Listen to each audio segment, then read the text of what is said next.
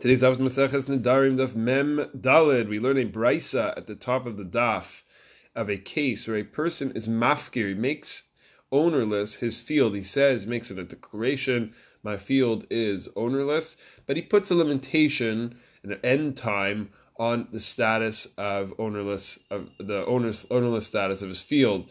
The brisa says, Amar tehei sadezu mufkeres liyom echad, l'shabbos echad, and so on and so forth.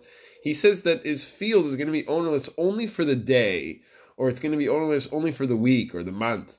And he has an end time. And after that end time, seemingly, that status will dissipate. It will go away. So the halacha is in these cases, ad shelo zachaba bein hu bein acher yachol lachzor ba, until the field has become possessed by somebody else has come and taken it, he's allowed to go back on his word. He can also go and retake the field, but up until that point, he can back out on what he said. The Rambam, when he brings this halacha Nedarim, Halos Nedarim Perek Beis Halach Yud Ches, adds that the reason the owner has the right to retract before it's acquired is because it's an uncommon situation that a person would declare property ownerless for a limited time. How do we understand the mindset of this individual? Both the Ran and the Rosh take the approach that since he used this limitation in his language, amdinan da'ato, we sort of go into his mind. We assume that since he didn't want to make it ownerless forever,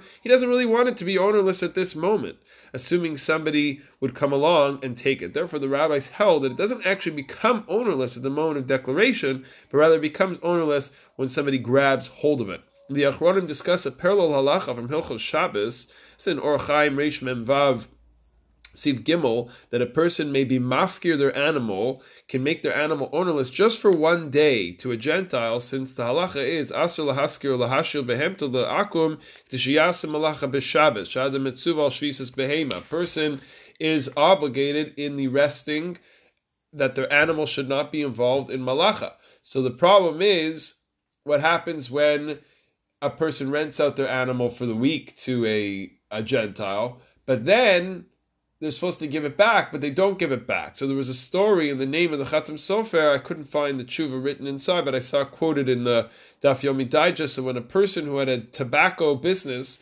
wanted his business to operate on Shabbos, the Rav of his town invoked our Gemara. He said, oh, perfect, you have a Gemara, Halacha and Hilchos Shabbos. Our Gemara says a person may be mafkir, can make ownerless an object for one day, and if a person rents an animal to a Gentile until Erev Shabbos, and the Gentile goes ahead and he fails to return the animal, then the person is obviously obligated that his animal should rest. Therefore, what does he do? Says the Shulchan Aruch, he makes ownerless his animal. He's mafkir his animal. So you can do the same. You can do the same, he says, with your business. You can take your business and you can make it ownerless for the day.